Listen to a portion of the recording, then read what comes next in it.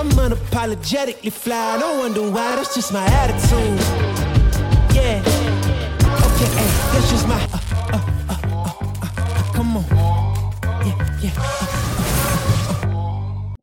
Hi guys, welcome to Glitching the Code here on iconic.com. I'm here again with Dr. Joy her, and I think we did about 3 months ago when we started talking about the bloodlines of Cain and Abel, which was really, really popular. People are fascinated by this stuff. So Dr. Joy, she's the author of Eden, The Knowledge of Good and Evil, 666, and the Antichrist, the clone image of Jesus Christ. And we talked about a lot of that stuff. There's Shroud of Turin in the last podcast. So I'll put the links below to go check that out. But people are fascinated by this stuff, Dr. Joy. Just the bloodline stuff. They can't get their head around why people will be doing this. They don't even know that Dr. Fauci is a Jesuit. They don't understand the connection about the Jesuits and where it goes into the bloodlines and why they're so obsessed with eugenics and why they're so obsessed with lowering the population and things like immortality. So I wanted to talk on a deeper level about these things. So let's go into it. You've been looking into this stuff, our current situation since 1999 with these bioweapons, these vaccines, and it's a good chance we've got two things going on here. Both of them may be the same. The COVID itself could be a bioweapon, and also the experimental gene therapies could also be a bioweapon. We know that they both produce the same spike protein. So what is your understanding of what both of these could be? Are we looking at the same thing here, just in different ways of giving them to people?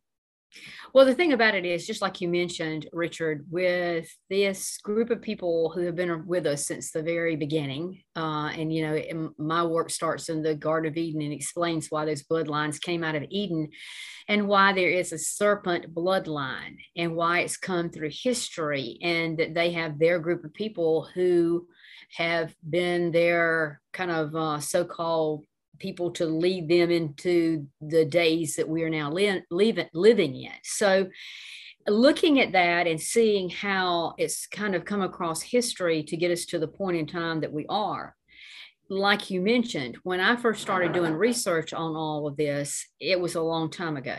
And the first thing that I noted was that the people who were part of that so-called serpent bloodline, that they typically had this great concept about how to make Earth into paradise. In other words, to get away from having to worship the Creator and worship the created.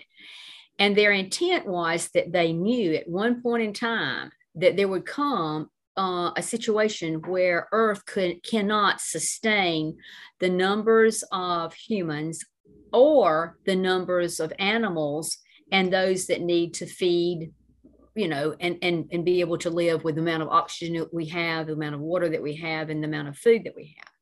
So I noted a long time ago that those people who we see in the forefront, in the spotlight, like the Faucis and the people of that caliber, and then the people who are typically the royal families and those people that work for those royal families to make things happen, that they were already established a long, long time ago in the secret societies that I had traced all the way really from the time that Noah's flood into the Egyptians, and to the fact that those secret societies had started. And their intent, again, was to make Earth into paradise, and whatever it was going to take to get their serpent lineage full force over everything, controlling everything, and getting more rid of the common people was their controlling aspect in their minds. So their secret societies would utilize people who were at the low levels to try to make them be their worker bees, much like the Tower of Babel, where everybody was connected together, one mind, one accord. And so they oversaw making that where people did exactly what they said. And we know that God destroyed that. He did not want that. So when we think about it, they have brought their stuff through history with the secret societies at the top of the pyramid. They've been the ones that's been the controlling factors. You've got the people like the Committee of 300, you've got the Order of the Garter, you've got people that we call Illuminati, the Bilderberger Group, the World Economic Forum, all these people who typically are the the movers and the shakers and all of that are internationalists, and they're all connected to each other. And because they're connected to each other, they again have one thing that they want to make sure happens, and that is that Earth is never destroyed, and they can make it into what they think is a paradise that will allow them to sustain life for their group forever. And at the same time, because we as the common people who are getting more and more and more, there has to be a way to reduce our population. And so, like you said, with these particular people, the ones that are over everything and are in that spotlight do have a common bond. And secret societies have been that common bond. Like I say, I've traced it back in my books, even The Knowledge of Good and Evil 666, volumes 1 and 2, and even the Beguile series, volumes 1, 2, and 3, to show people that this is not something that just started today.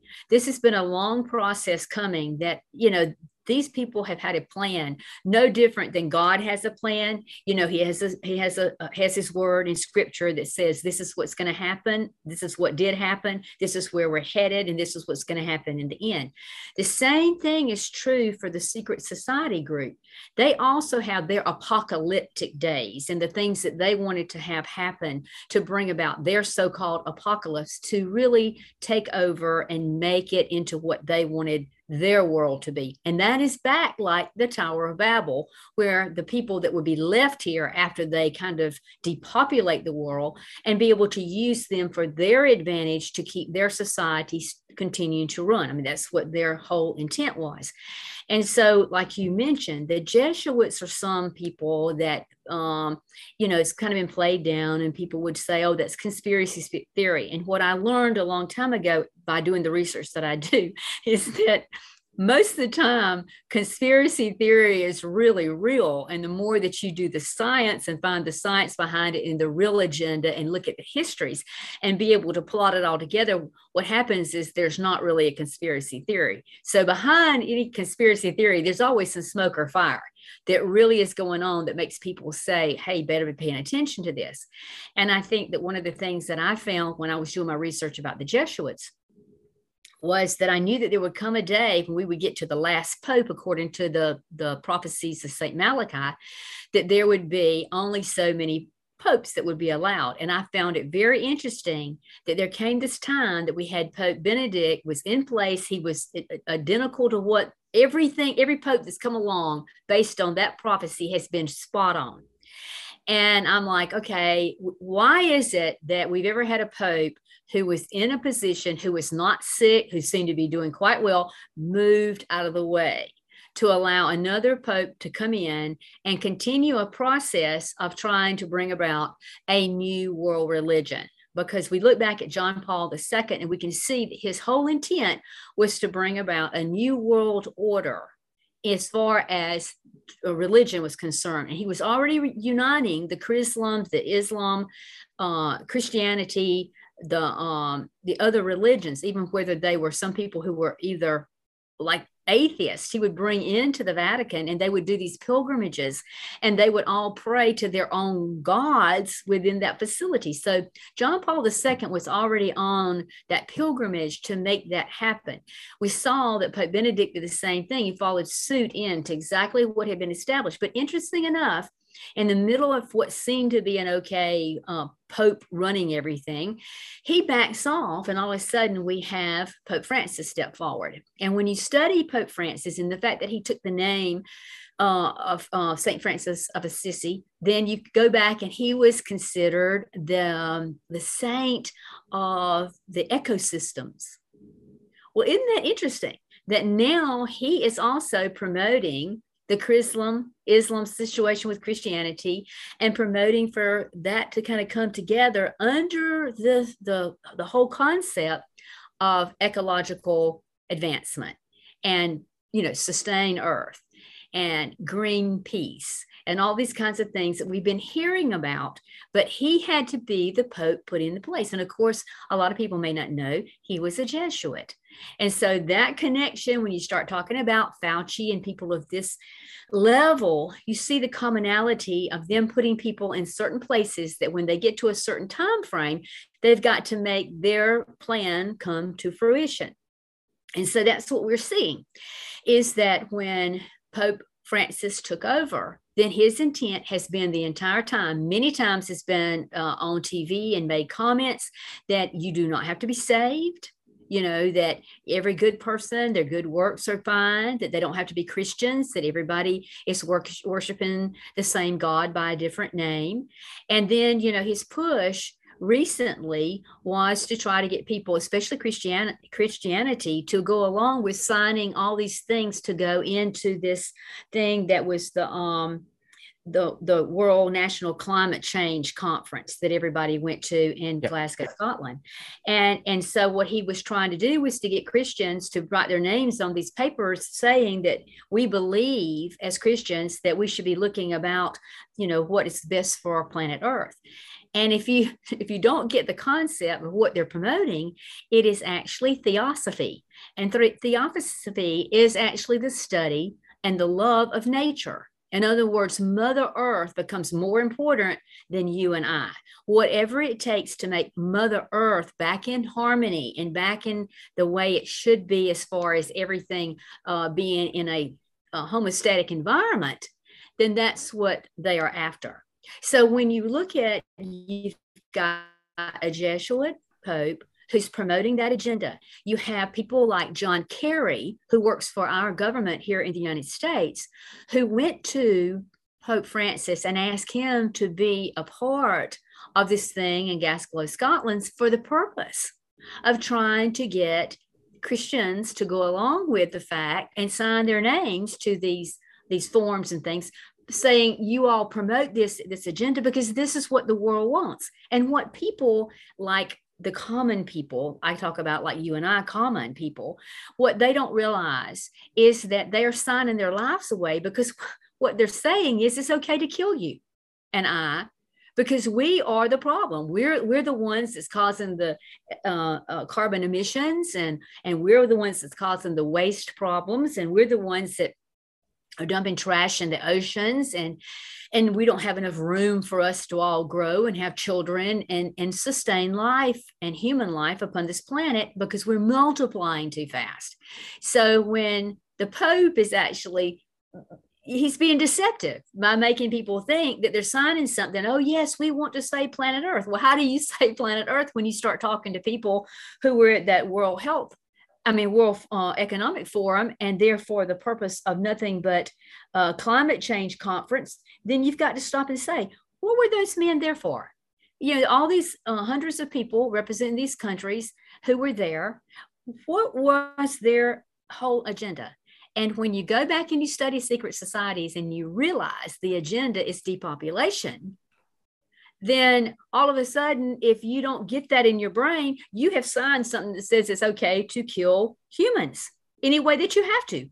But you just get them out of the way. Whether, a long time ago, I used to talk about euthanasia because you were seeing that happening, especially over in China, where they just didn't have enough room for everybody. So, the elderly were like, get rid of them. We've seen case after case after case of elderly people just dying for no reason in those countries like that because they couldn't sustain them. There was not enough room for them. They were no longer contributing to society.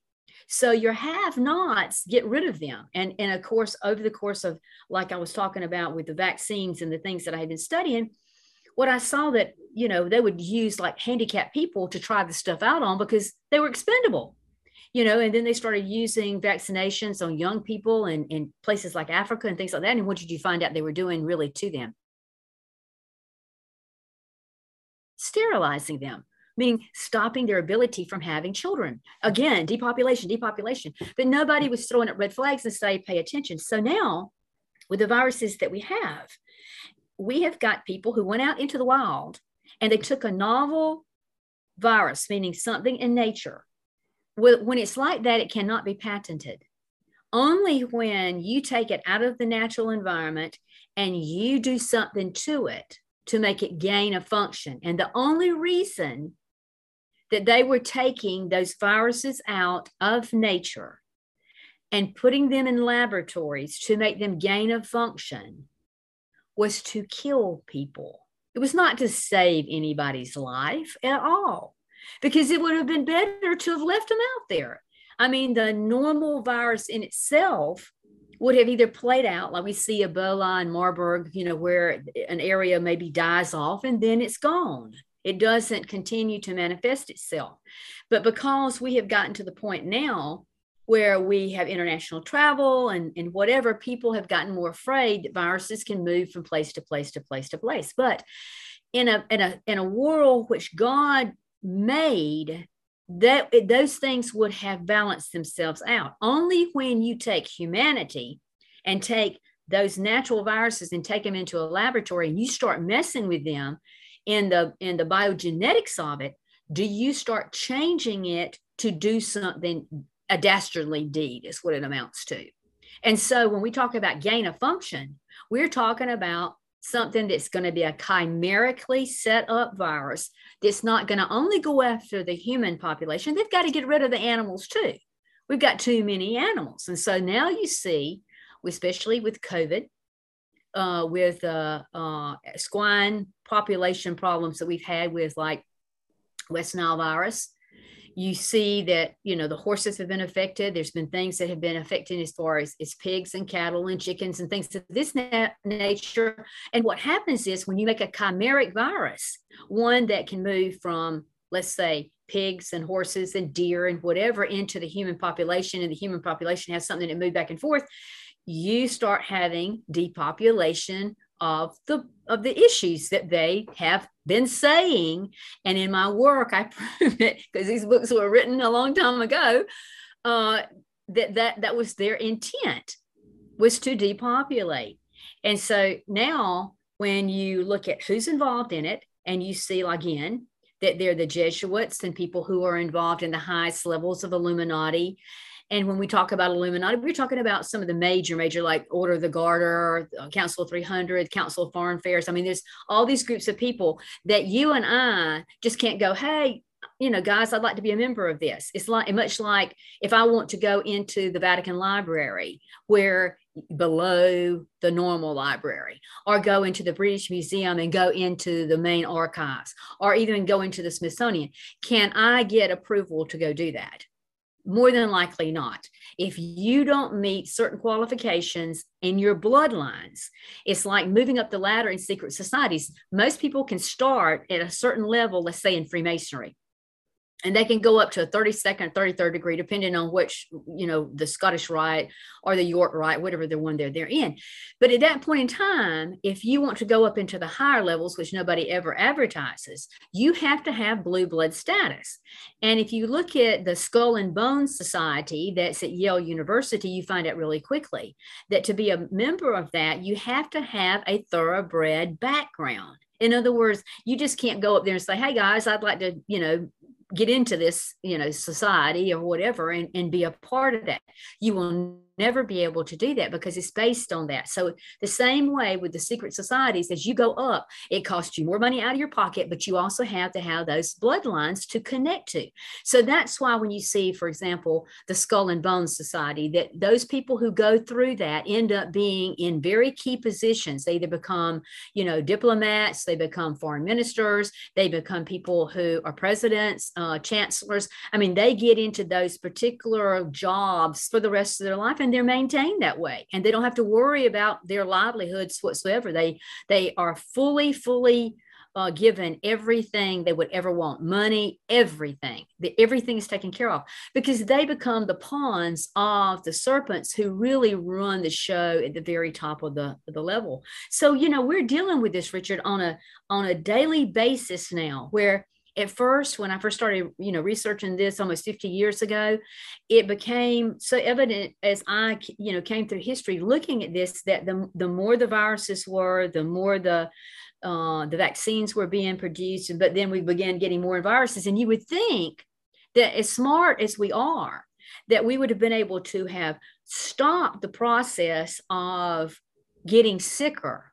But what you really see is the more advanced civilizations have the sickest people, and the people who don't have advanced medicine typically have been out in the conditions of the world, and they survive quite well.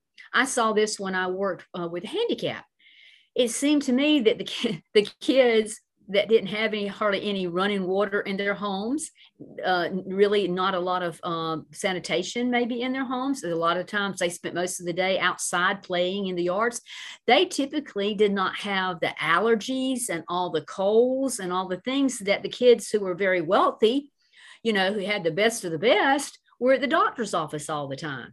It seemed like the other kids that were in the environment and dealing with the environment and handling the environment and playing in the dirt and doing that kind of thing actually did better than the children who did not allow that or did not focus on that kind of thing. So I think what we're seeing is that over time, instead of getting better, we typically have gotten worse. And it's no different with our technology.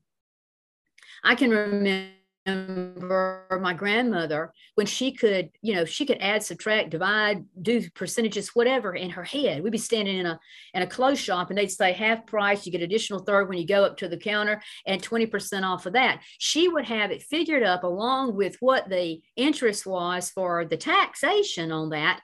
When she got up to pay her bill, she would already have that in her head. Boom. And I'm still getting there going because we grew up using a calculator and I'm like, okay, well, that would be so and so and so. And I'm trying to figure, and she already had it in her head. It's because we never learned the process to do it internally. We allowed something externally to do it for us. And so technology, instead of it really sometimes making us more intelligent, it has actually taken the intelligence away from us. And you can see that even in our country, where if you drive up to buy something, let's say at McDonald's or Wendy's or something like that, and their cashier, all of a sudden the cashier, where they're trying to figure it up, they've had, let's say, a blackout. And so the electricity went off. And so now they have a cash register that's not telling them, if you gave them $10 that, it only costs so-and-so, that they need to give you $1.88 back. They cannot figure that up in their head. And I have literally been in a situation like this where the people said, here's the food, just take it because our cash register is down. And I'm like, but this is how much it is. No. Just take it. And they would give you the food to get you to go on. I mean, it's like, okay. So what I'm trying to say is our society, through all of this that the serpents have, brought to pass and made happen, has dumbed us down.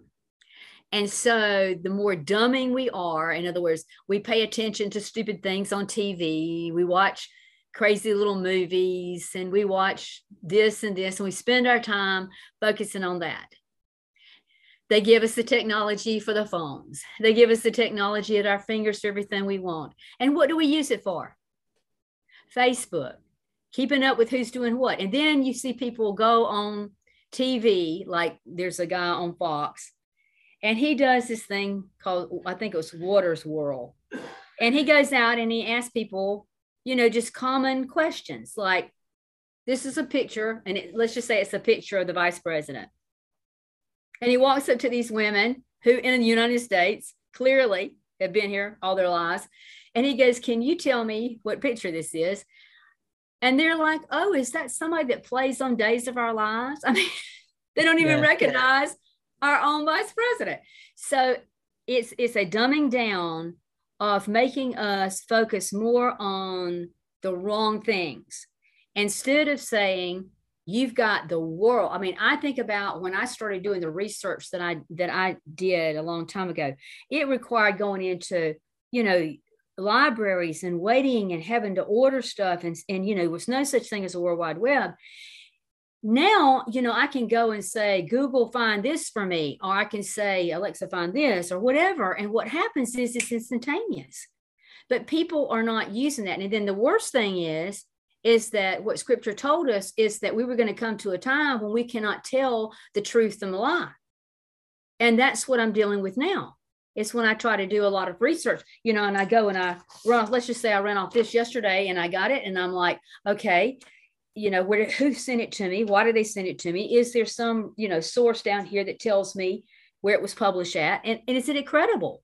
It's a good point. And I want to point out what you're just saying there, just to go on what you're saying. There's a film that just came out called Don't Look Up on Netflix. And no, Netflix is a mind control psyop anyway. If you look into the co-founder and who is his uncles were Sigmund Freud and Edward Bernays, so we know that there's a mind control technique. But this film has been lauded by everybody, starring Leonardo DiCaprio, who was part of the World Economic Forum's Young Global Leaders. And this is pushing not only climate change underneath and the COVID, but the real message is prime ministers, the media, and us, the people, are too stupid to listen to scientists. That's what the film is actually pushing. And it's quite clear. But my point is that without the context of what you've just explained, you won't get that. You'll get a completely different understanding with it. And I've seen people that should understand that this is actually pushing the fact that trust the science. And then we come back to the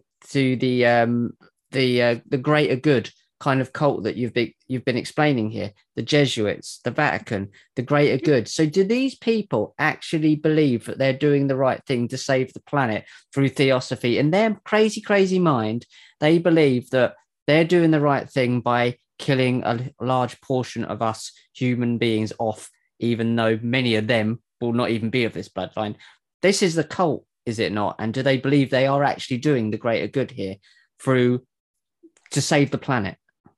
You know, the thing about it is, I think they always have known that they're the serpents. I mean, I think that they typically know who their father is, that they are a lineage from the serpent.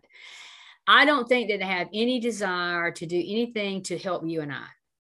I think it's all about, what can I do to make more money, to have more freedom, to enjoy the lust of the world. And you typically see these people are very sexually involved. I mean, you know, look at Epstein, you look at Prince Andrew. I mean, you just look at the people who are at the top of the echelon of society that typically are the ones running the world. They have hungers that are so different than what you and I can even imagine. Some of the things that I have been privy to that those serpent lineages get into, the drinking of blood, the adrenochrome, the taking of children and torturing them and taking their very hormones to utilize.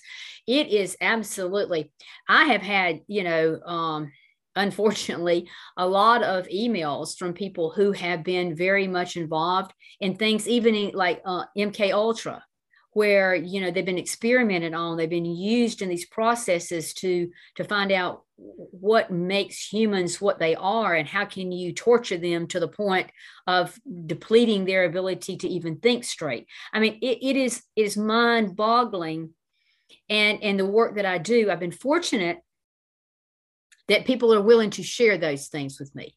But at the same time, many times, Richard, when I've sat down to read those emails and knowing that these people really are not looking to be, you know, put on CNN or big time news media, they are looking for answers to help them grasp how are we living in a culture that people don't realize that these things are going on right under people's noses. And it is. And that's what concerns me, is the number of people that I've had those emails from, and the type of torture, the types of things they have been a part of, the things that they have seen that they're willing to talk about, and not asking, would you bring my name up in a radio show? Would you put my name in a book? Their intent is that, you know, Dr. Joy, we've heard you talk about these things. You've researched these things. We want you to know, this is what happened to me. This is what I saw. This was who was involved. They really want somebody at the forefront to stand up for the sake of humanity and say, we are in a war against these terrors that the scripture has told us that there's going to come a time that the parable of the wheat and tares, we have been coming right through history together, and they have been totally destroying humanity. I mean, they're the ones that you can go back and trace back into the Mayans and the Incas, where they would take people up and literally rip their hearts out and torture and drink their blood at that point in time. I mean, you really have to get your mind wrapped around that there are beings here with us that look just like you and I, that are like us, but they're not of us. And scripture has tried so desperately to tell us that. And unfortunately, in the Christian world, we haven't been as smart as God told us to be. He told us to be as wise as serpents. If you don't know your enemy, you do not realize how bad all of this is. And then, like I say, because I've been able to do this research and have these case studies and know these people and know they're not telling a story, then you start really seeing that, yes, there is something here with us that looks like us. It is not of us. But most Christians, when you go into, like, let's say, just talk to them in a church situation, they would be so like, well, where is that coming from? Is that a conspiracy theory? They've lived their lives so protected from the enemy, which is a grand thing, because that's what the enemy has always wanted to do, is to make you believe they don't exist. I mean, that's the greatest thing that Satan's been able to do, especially in the Christian religion, is to make you think he's not real.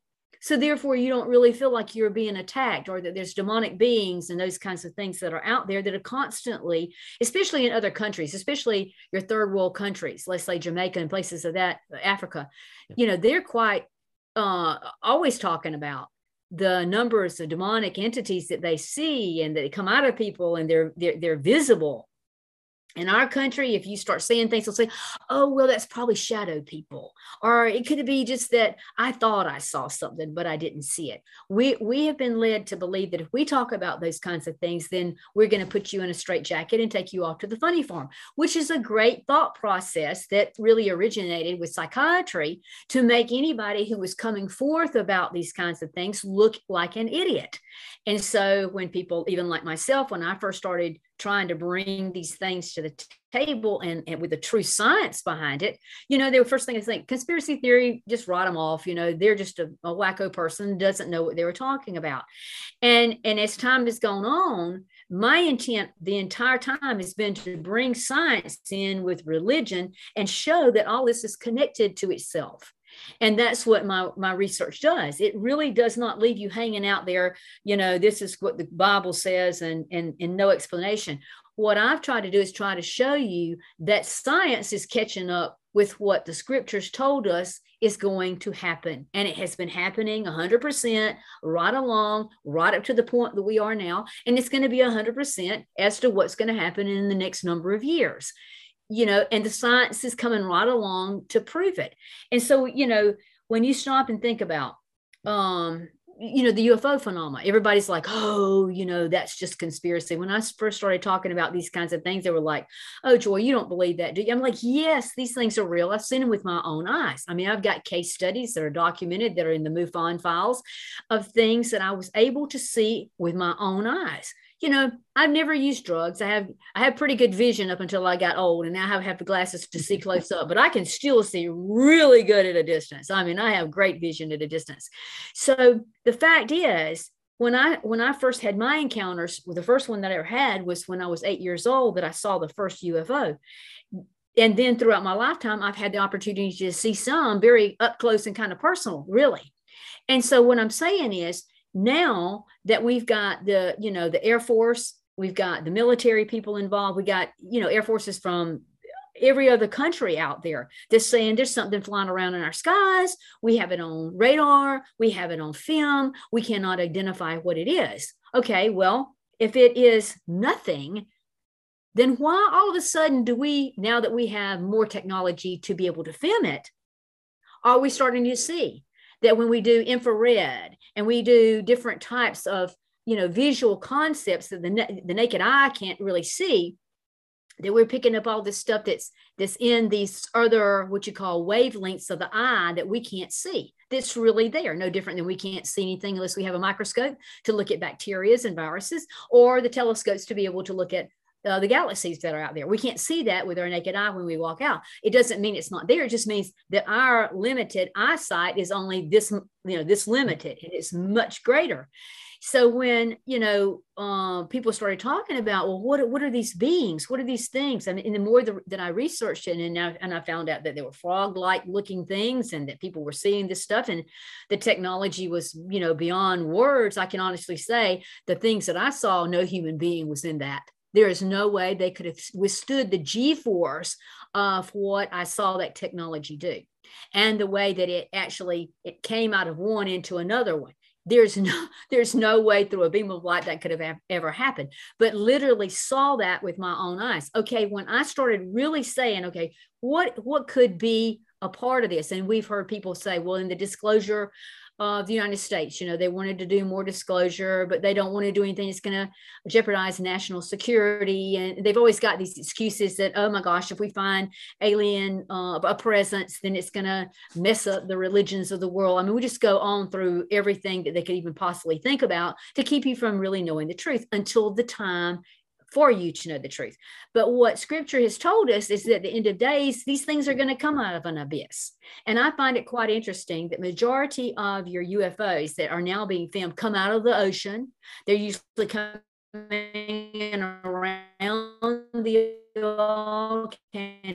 So in my opinion, when you talk to people about their experiences, if they dealt with an entity, they literally will typically say that they had a smell of sulfur.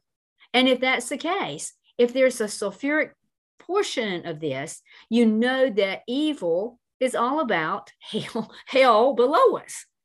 And that everything inside the earth, we know is hellfire and brimstone.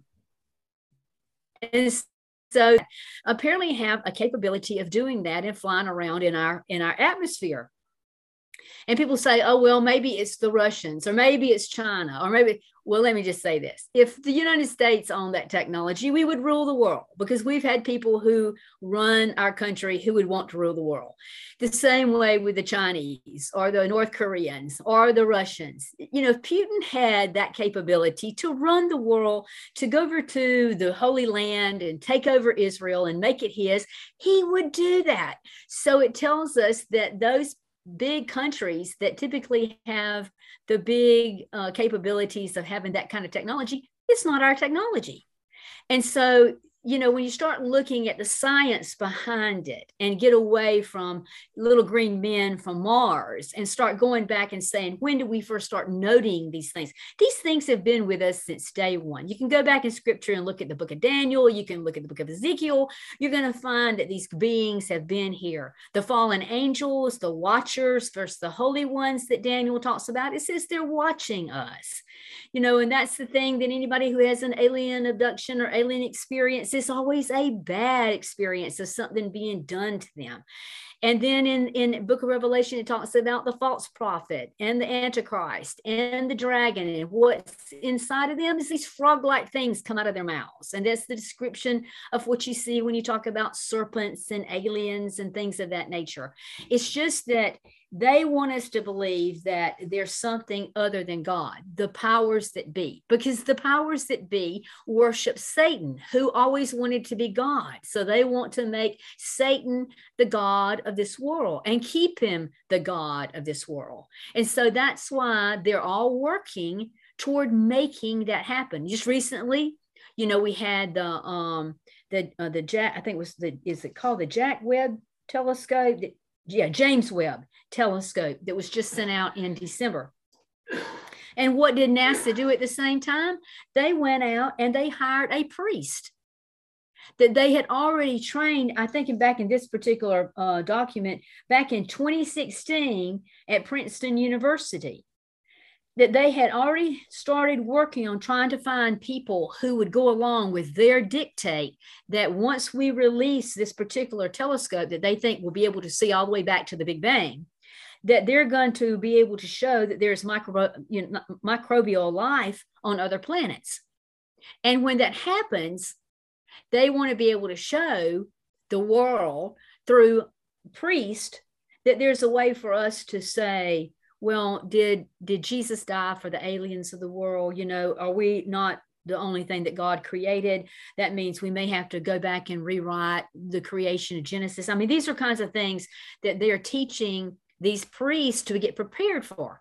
Well, when I see NASA, who got their main scientists from Project Paperclip that came out of the Nazi regime and Hitler, okay,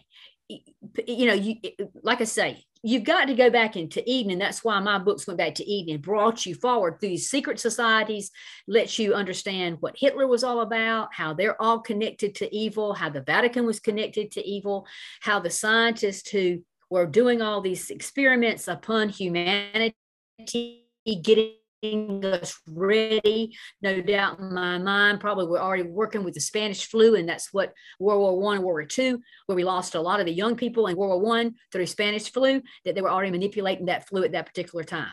And so when you look at their scientists, that they never had to go through any kind of trials for what they did to humanity. Instead, they took their best scientists and halved them up, gave half to our NASA program here in the United States, and gave the other half to who else but the Russians in the cosmonaut program. And so when you look at this and you see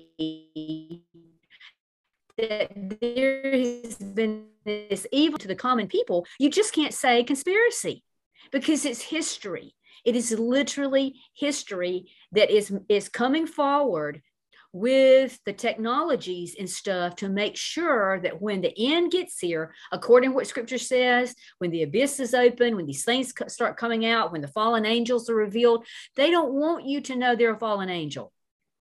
They don't want you to know that the Antichrist is Satan, in the flesh. They don't want you to have any concept of that. They want you to think we're the ones that helped us and made us who we are, and that we've learned everything from, the work of Zechariah Sitchin, the Earth Chronicles and all the stuff back with the Anunnaki and the, all the stuff that happened back in those days that are written on the Sumerian cuneiform codex text and that kind of stuff. If you look at that, they want to make it look like that these fallen angels are aliens and that they are much more advanced than what we are. And so I found it very interesting that this is another piece of the puzzle, is that NASA is now getting ready to bring the priests in to be able to do that. You've got the Vatican, who a couple of years ago had already said that if we find that there's alien life, that we're going to baptize them. I mean, they were already getting that already out into the public and getting people's perspectives on it, so that it's not like a shock when all of a sudden these things manifest themselves, because we're getting to the point in the time period of everything that's going bad, is that this plague that we typically cannot get rid of. I mean, when you talk about Fauci and the fact of the Jesuit connection and the fact of the patents and the fact that they've taken these viruses, and I think there was 134 I was looking at that had been patented. Why do you need 134 coronaviruses patented? And the worst thing is, the coronavirus is the common cold. We've never in the history of humanity ever been able to stop the common cold. And when they try to do certain tests on trying to do that to stop common colds in animals and things, everything that they tried to give them vaccinations to stop it, all the animals died. Every one of them, their immune systems turned on them and killed them. So it's like we're dealing with people who want to depopulate the earth. And of course, I live in the state of Georgia in the United States. And at the north end of our state, there is a place called Elberton, Georgia, where they have the Georgia Guidestones. Those Guidestones go right along with all of the priority of Zion and all the stuff about depopulation. It's written in every known language, including Sanskrit, to bring the population of the world down to absolutely nothing. And I was at a function one time, and I was thinking that all the people that I was seeing, that it would mean to get the population of the world down to what those Guidestones said would mean that every person, if there was 14 people, 1 out of 14 would live. One. And it would mean every person you saw, that 1 out of 14. Can you imagine throughout the world how many people will have to die to bring that to what they, as sustainability people who are promoting these things like what Prince Charles was at, mentioning. And, if anybody saw that, I'll just make a comment that when he was at that climate change conference, he made a comment that everybody's been talking about, and I'm sure you've heard about it, Richard, where he said that there will be trillions at his disposal, and there had not been anything said as to who Charles was talking about, because his words were, we need a vast military style campaign to marshal the strength of the global private sector with trillions at his disposal. And everybody's like, who was Charles referring to at, trillions at his disposal? And of course, when you look at what are the things that are really happening around the world to make us get into the point of these so-called world leaders and these people who believe in theosophy to get us down to those numbers that I'm talking about. Well, what he went on to say, that this would be far beyond the global domestic product, beyond governments of the world leaders. It offers the only real perspective of achieving economic fundamental transition. And he was saying that they had to be committed to it because there were a lot of countries that could not make this happen. In other words, have to have military push to make it happen. So it was like they were seeing that we're going to have to make these changes according to what they believe to get us to the population that can sustain Earth and get rid of the whole problem. Well, if that's the case, he's already used the word his. And in my opinion, when you go back and you look at Prince William and his new Earthshot prizes and giving millions of dollars to people to come up with how do we save, the word save planet Earth. I mean, he's using the terms that a savior will use. I want to save the planet. I want to use the resources, the people who are willing to give me the money financially through my foundation and other people's foundations to make that happen. Well, now that his first Earthshot prizes were done in October, we're looking like next year, even bigger, more people, like 300 more big companies have come on board. Accountability to oversee trillions of dollars to make something happen. You can see how it's lining up for someone like him to do that. And when you think about it, Scripture told us at the end of days that this Antichrist would come on a white horse, that he literally would have a bow with no arrows. Not that he wouldn't have the military might, but that he would use something else to be able to control the world. And so when we look at the vaccination situation, the plagues as they are, the fact that they're putting in passports for vaccinations now, which will eventually be put in a chip and put into you so that you can cross back and forth. And when it gets to the point that they want you not to be able to buy, sell, or trade without it, then the next step will be the mark of the beast, in which you have to choose, do you want this or do you not want this? So all your cryptocurrencies are now being put in place with the central banks from around the world to be able to put something on a chip status, so that when you either have a mark on your forehand or on your forehead that can be scanned, only then will you be allowed to buy, sell, or trade. So we're almost to that point. And if we're almost to the point of having that mark and having those vaccination passports, most all the countries now are getting to the vaccination passports. And I found it very, very interesting that the very people who had started doing business with Israel, and when President Trump encouraged them to move things, from the embassies into Jerusalem and acknowledged Jerusalem as Israel as a state, Jerusalem is the head of it, that we had the immigrants, United Arab immigrants over there were one of the big ones who jumped on board. Well, now they're already, between them and Israel, they're using the passports between each other. So we're already seeing how all of that is coming together so that people can move throughout this planet using these passports. If you don't have it, you don't move. It will get to the point, if you don't have it, you're not going to get your money. You can't get your paychecks from your government. You can't get whatever for your child and welfare stuff. They'll get to the point that either you take and get the vaccine or get the booster or whatever to get your passport. That is the only way that you're going to be able to move in society. If not, you're going to be locked out of society. That is just it's culling out the true people who don't want to be a part of it. And then the people who are going along with it will eventually get to the point that they have either got to make the mark choice not to take the mark of the beast, or be stupid and think, well, I've been going along with them so far. And that's what they want you to do. They want you to get into a process of following what they want to dictate to you.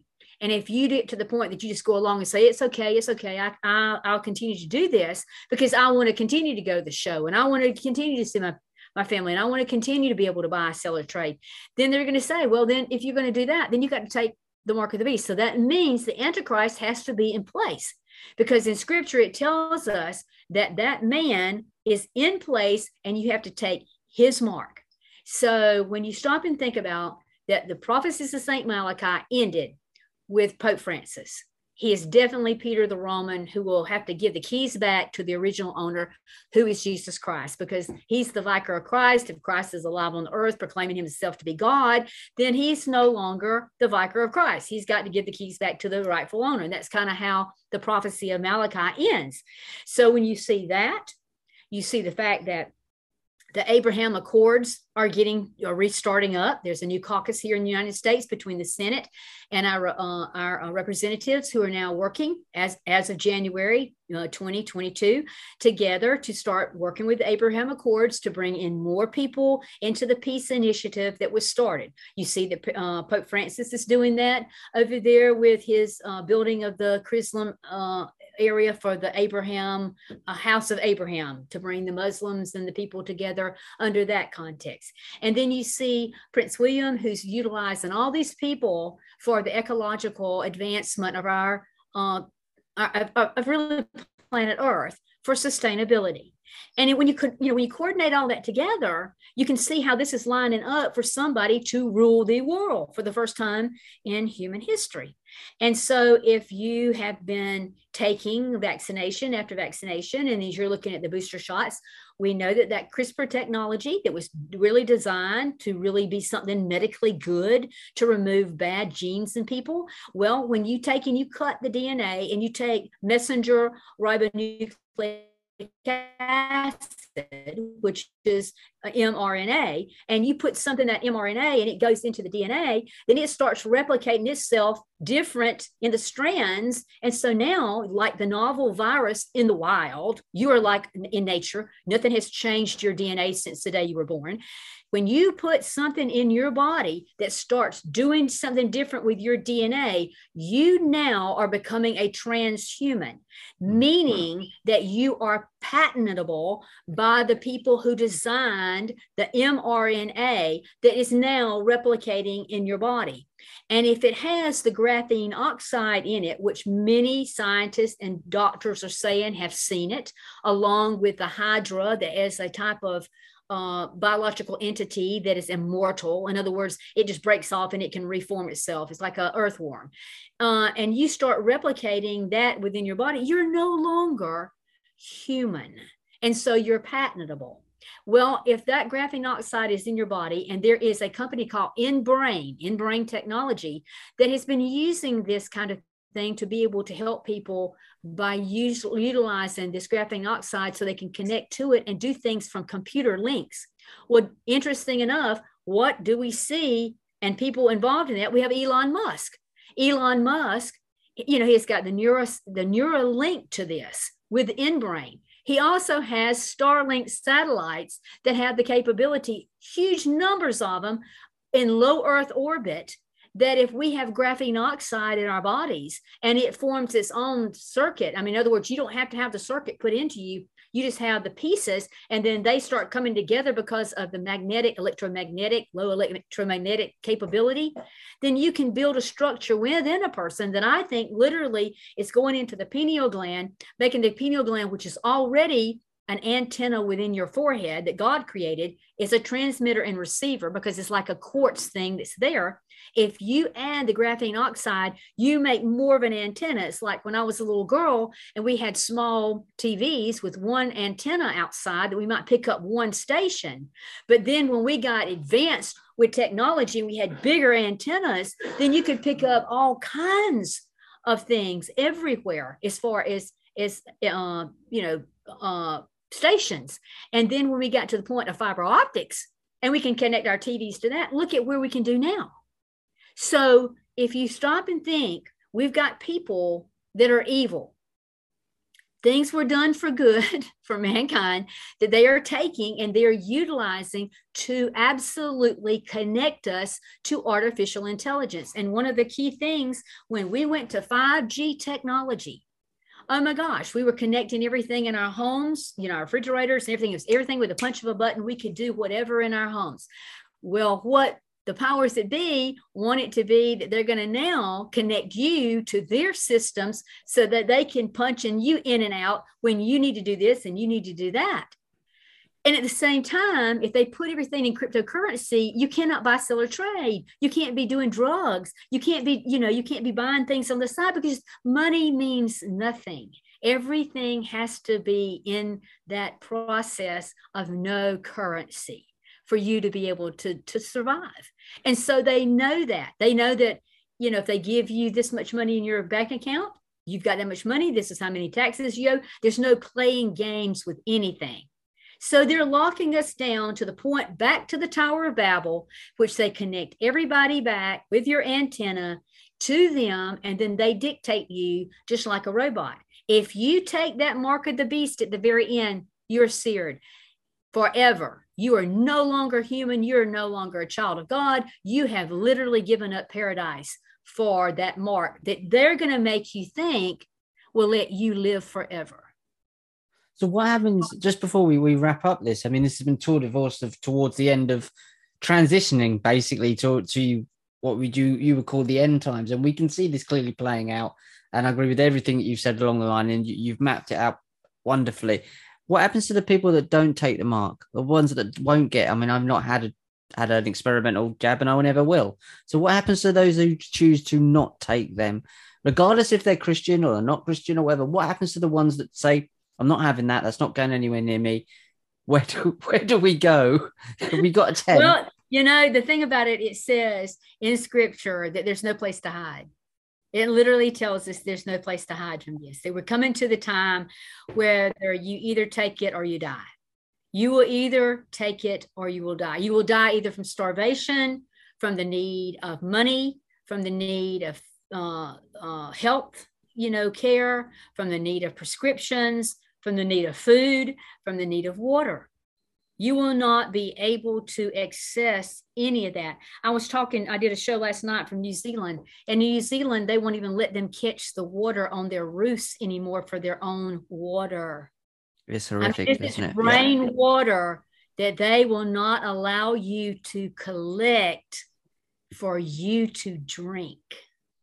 So I'm saying that this is not a good situation, because I'm in the same boat as you. I'm not going to take the mark of the beast. And so it literally is going to mean that you're either going to starve.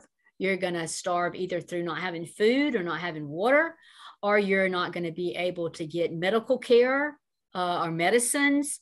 And you will not be getting your money. You will not be able to, nobody's going to hire you to work for them. I'm sure people will try to be vigilantes and try to use guns to go in and take stuff. I think there'll be worldwide violence and crime out of all of this.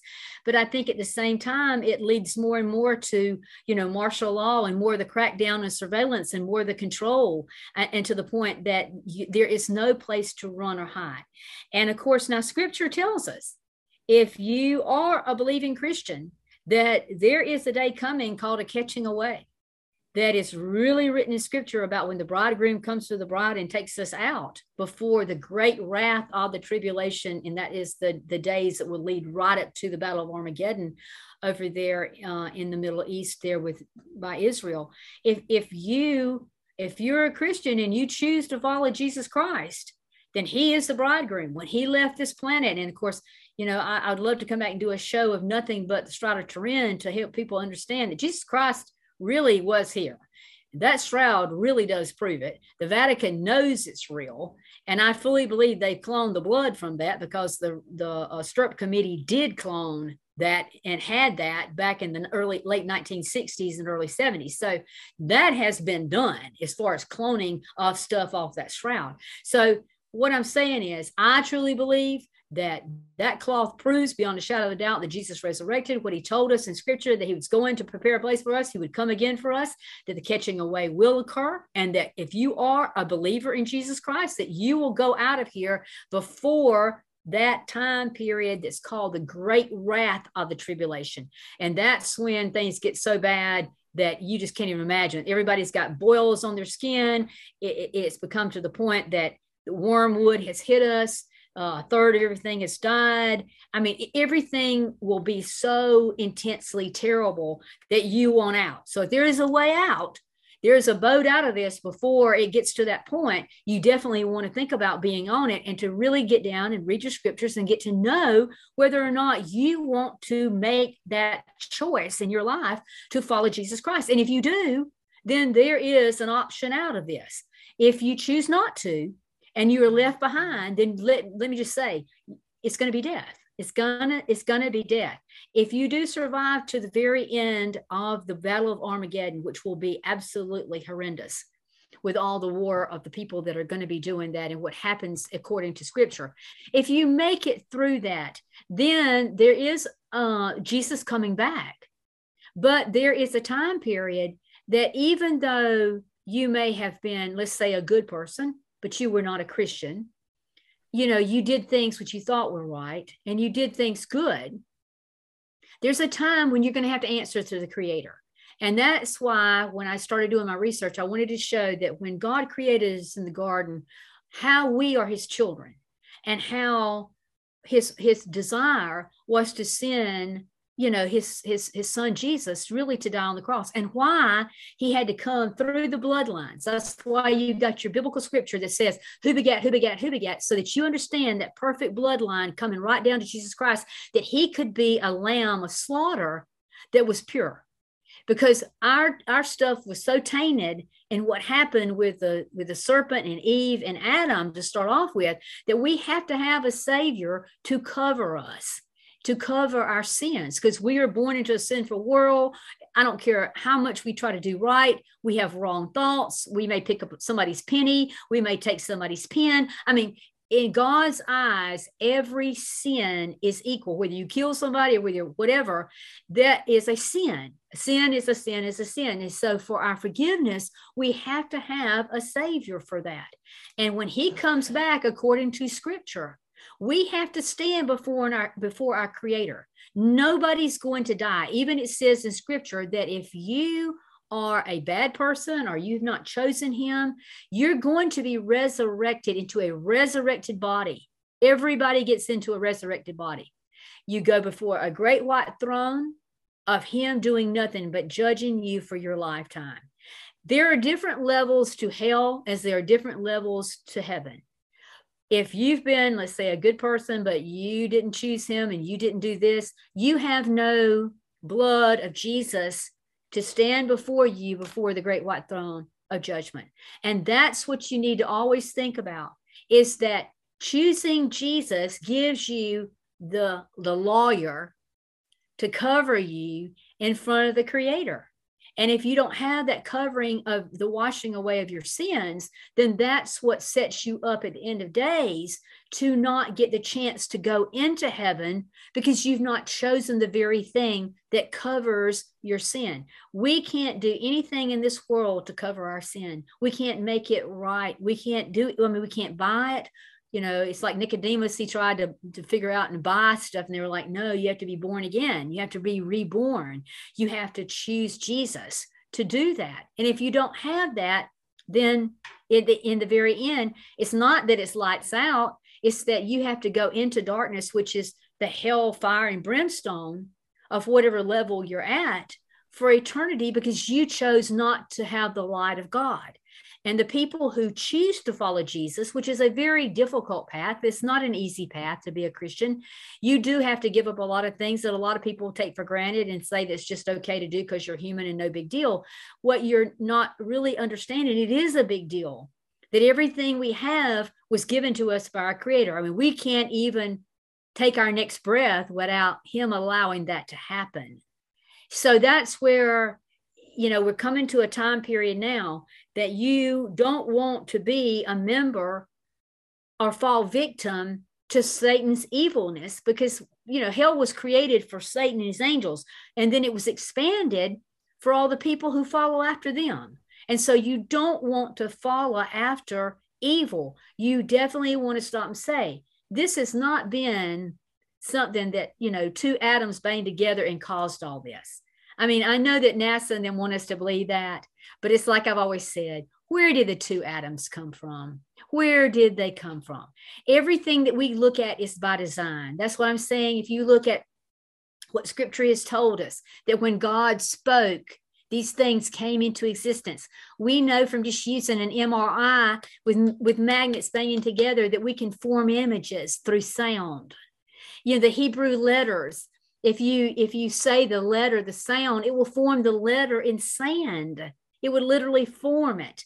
So it's like we have to know just by looking around us that all this just didn't happen. It was not something that just, hey, blew up and two rocks it together and formed all this. I mean, there's literally no way. And when you look at the human genome, when you look at our very DNA and the fact that it is singing, we all are singing our different songs. We're all connected to the Creator that way, who's a huge conductor that oversees it all. It's just that you cannot deny if you do the research and you spend the time doing the research, you cannot deny that all of this is by design. And that's what a lot of physicists are having to come out now and say, is that they no longer believe in that Big Bang theory because there's too much design. And the only way you can get design is through intelligence. And if you look at what we've been able to do as humanity, imagine who created us, what they're capable of doing. And so I think that, God gave us his manual. He gave us his Bible. People need to read it because we are in those days, those last 7 years, when all of this is going to just fall right together. We can see it with the plagues, the pestilences, the hurricanes, the bad weather, the animals dying. You can see the number of asteroids that are getting closer to us. I mean, just think about how many just in the last maybe 2 or 3 months that have come very close, to Earth. And people say, oh, well, it's still a long way away. But what I'm saying is, at the end of days, when it's supposed to be like a woman in travail, where everything starts getting closer together and gets worse and worse and worse until the baby's born, until God comes back. If you look at it, all the asteroids used to be away from us. And as time's gone on, they would be on the other side of the moon. Now these asteroids are coming between us and the moon. They're getting closer and closer and closer until the one that's called Wormwood is going to hit us. It will literally hit us.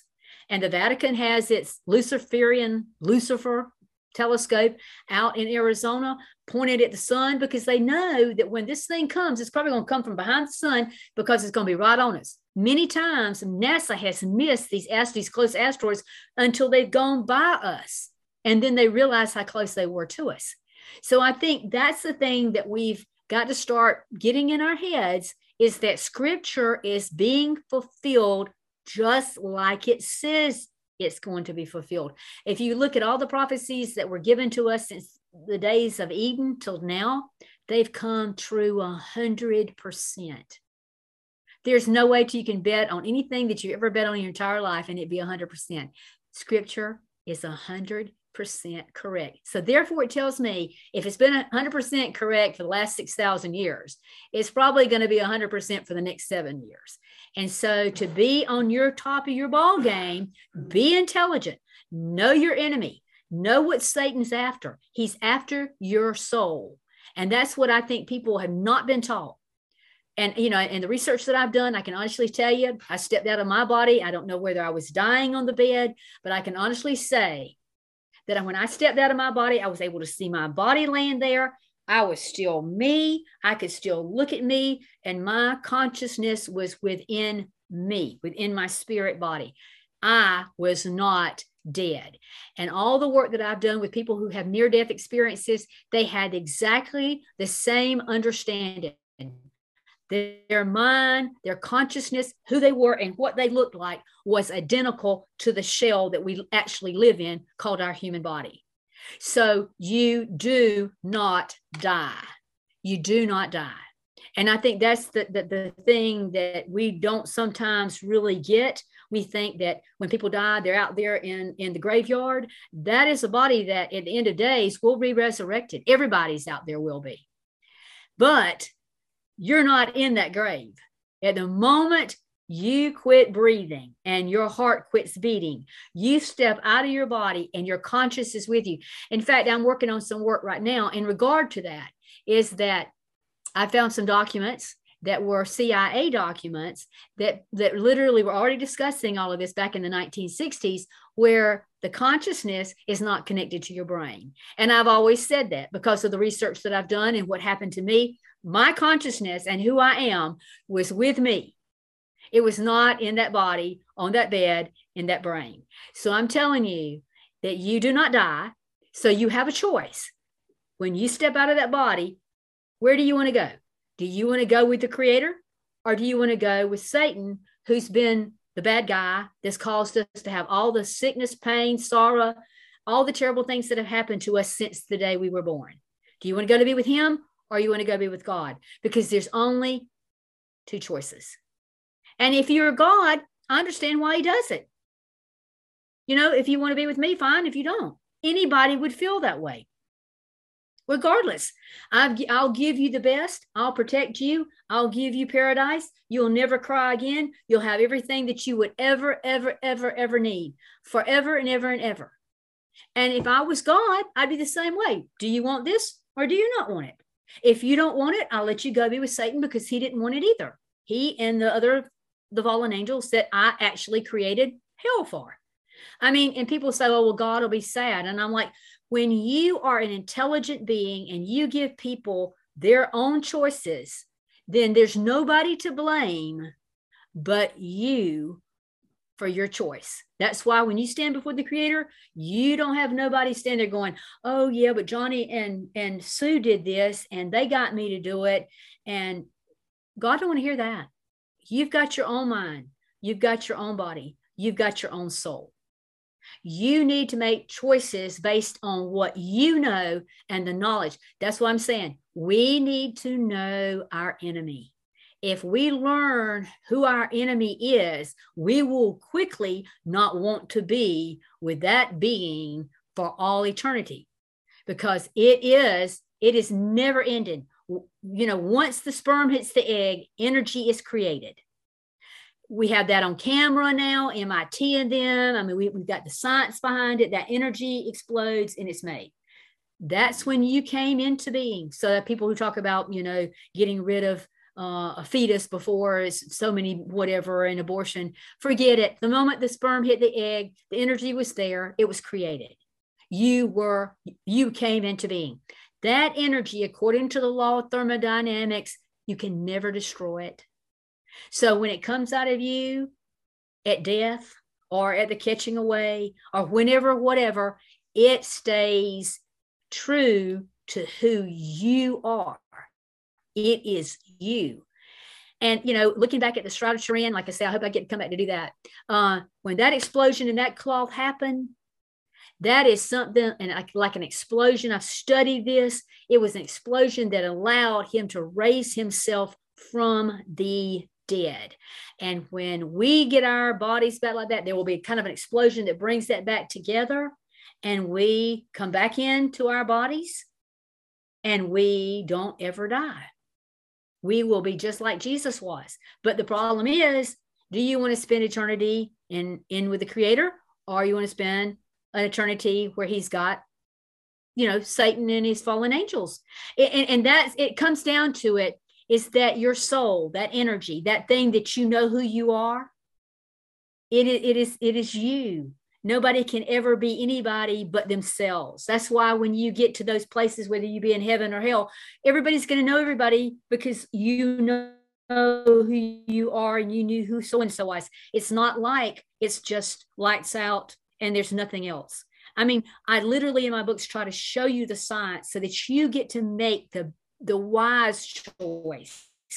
Make the wise choice based on the science. A lot of people a long time ago had to believe in faith, and faith is the thing that gets us through these times we're going through to get us to the end of days and to believing that we're going to see Jesus Christ. That requires faith because you can't see it. But if I can scientifically show you things, then your understanding of it makes you greater at saying, I need to make sure my life falls within these things so that the Creator will allow me to be with Him, knowing I love Him and not loving Him and have me put with something that did not love Him. So where can people find your work and your books? And we'll get you back on. We'll talk about the Shroud of Turin and also its connections to the bloodlines, Merovingian bloodlines, and Prince William, because we touched on that last time. But I really wanted, that's a whole show in itself. So before we go, where can people find your books and your work and get in contact with you? Yes, go to my website. It's www.drjoye, and it's DRJOYE, joy with an E.com. And all of my books are there. And all you have to do is click on the links and they will take you to my publisher that has everything that you would ever need from my website. And then also there's a submission form there. If you've got questions for me, I do a AMA show, Ask Me Anything show, on the last Monday night of every month, from 8 to 10 p.m. Eastern on YouTube. And if you will friend me on my Facebook, which is Joy, Joye, Pugh, Pugh, then I'll let you know when I'm going to be, when the shows will be, and the connection and the links that you can go to that. But if you have a question for me, all you have to do is fill out that submission form and send it in to me, and I'll be glad to answer that question on one of my shows. So that's the easiest way to connect to me is through Facebook, JOYEPUGH, or either my website, www.drjoye.com. And everything's at my website as far as my books, my music, and the submission forms and that kind of thing. Perfect. Well, I'll put all the links below, guys. So please do get in contact. We will do another one. And obviously, go and watch back. I'll put a link to it, our previous interview where we talked about a lot of these other things, and it all comes together, as you're saying. The bloodline stuff is what fascinates me. This is the stuff that fascinates me more, and also where it's heading in the Middle East, where it's all heading, and Temple Mount and Solomon's Temple, and how it's all going to come about. And we've got so much more to cover in there. So, guys, hope you enjoyed this. We'll speak to you soon. Take care. Goodbye. Thank you, Richard.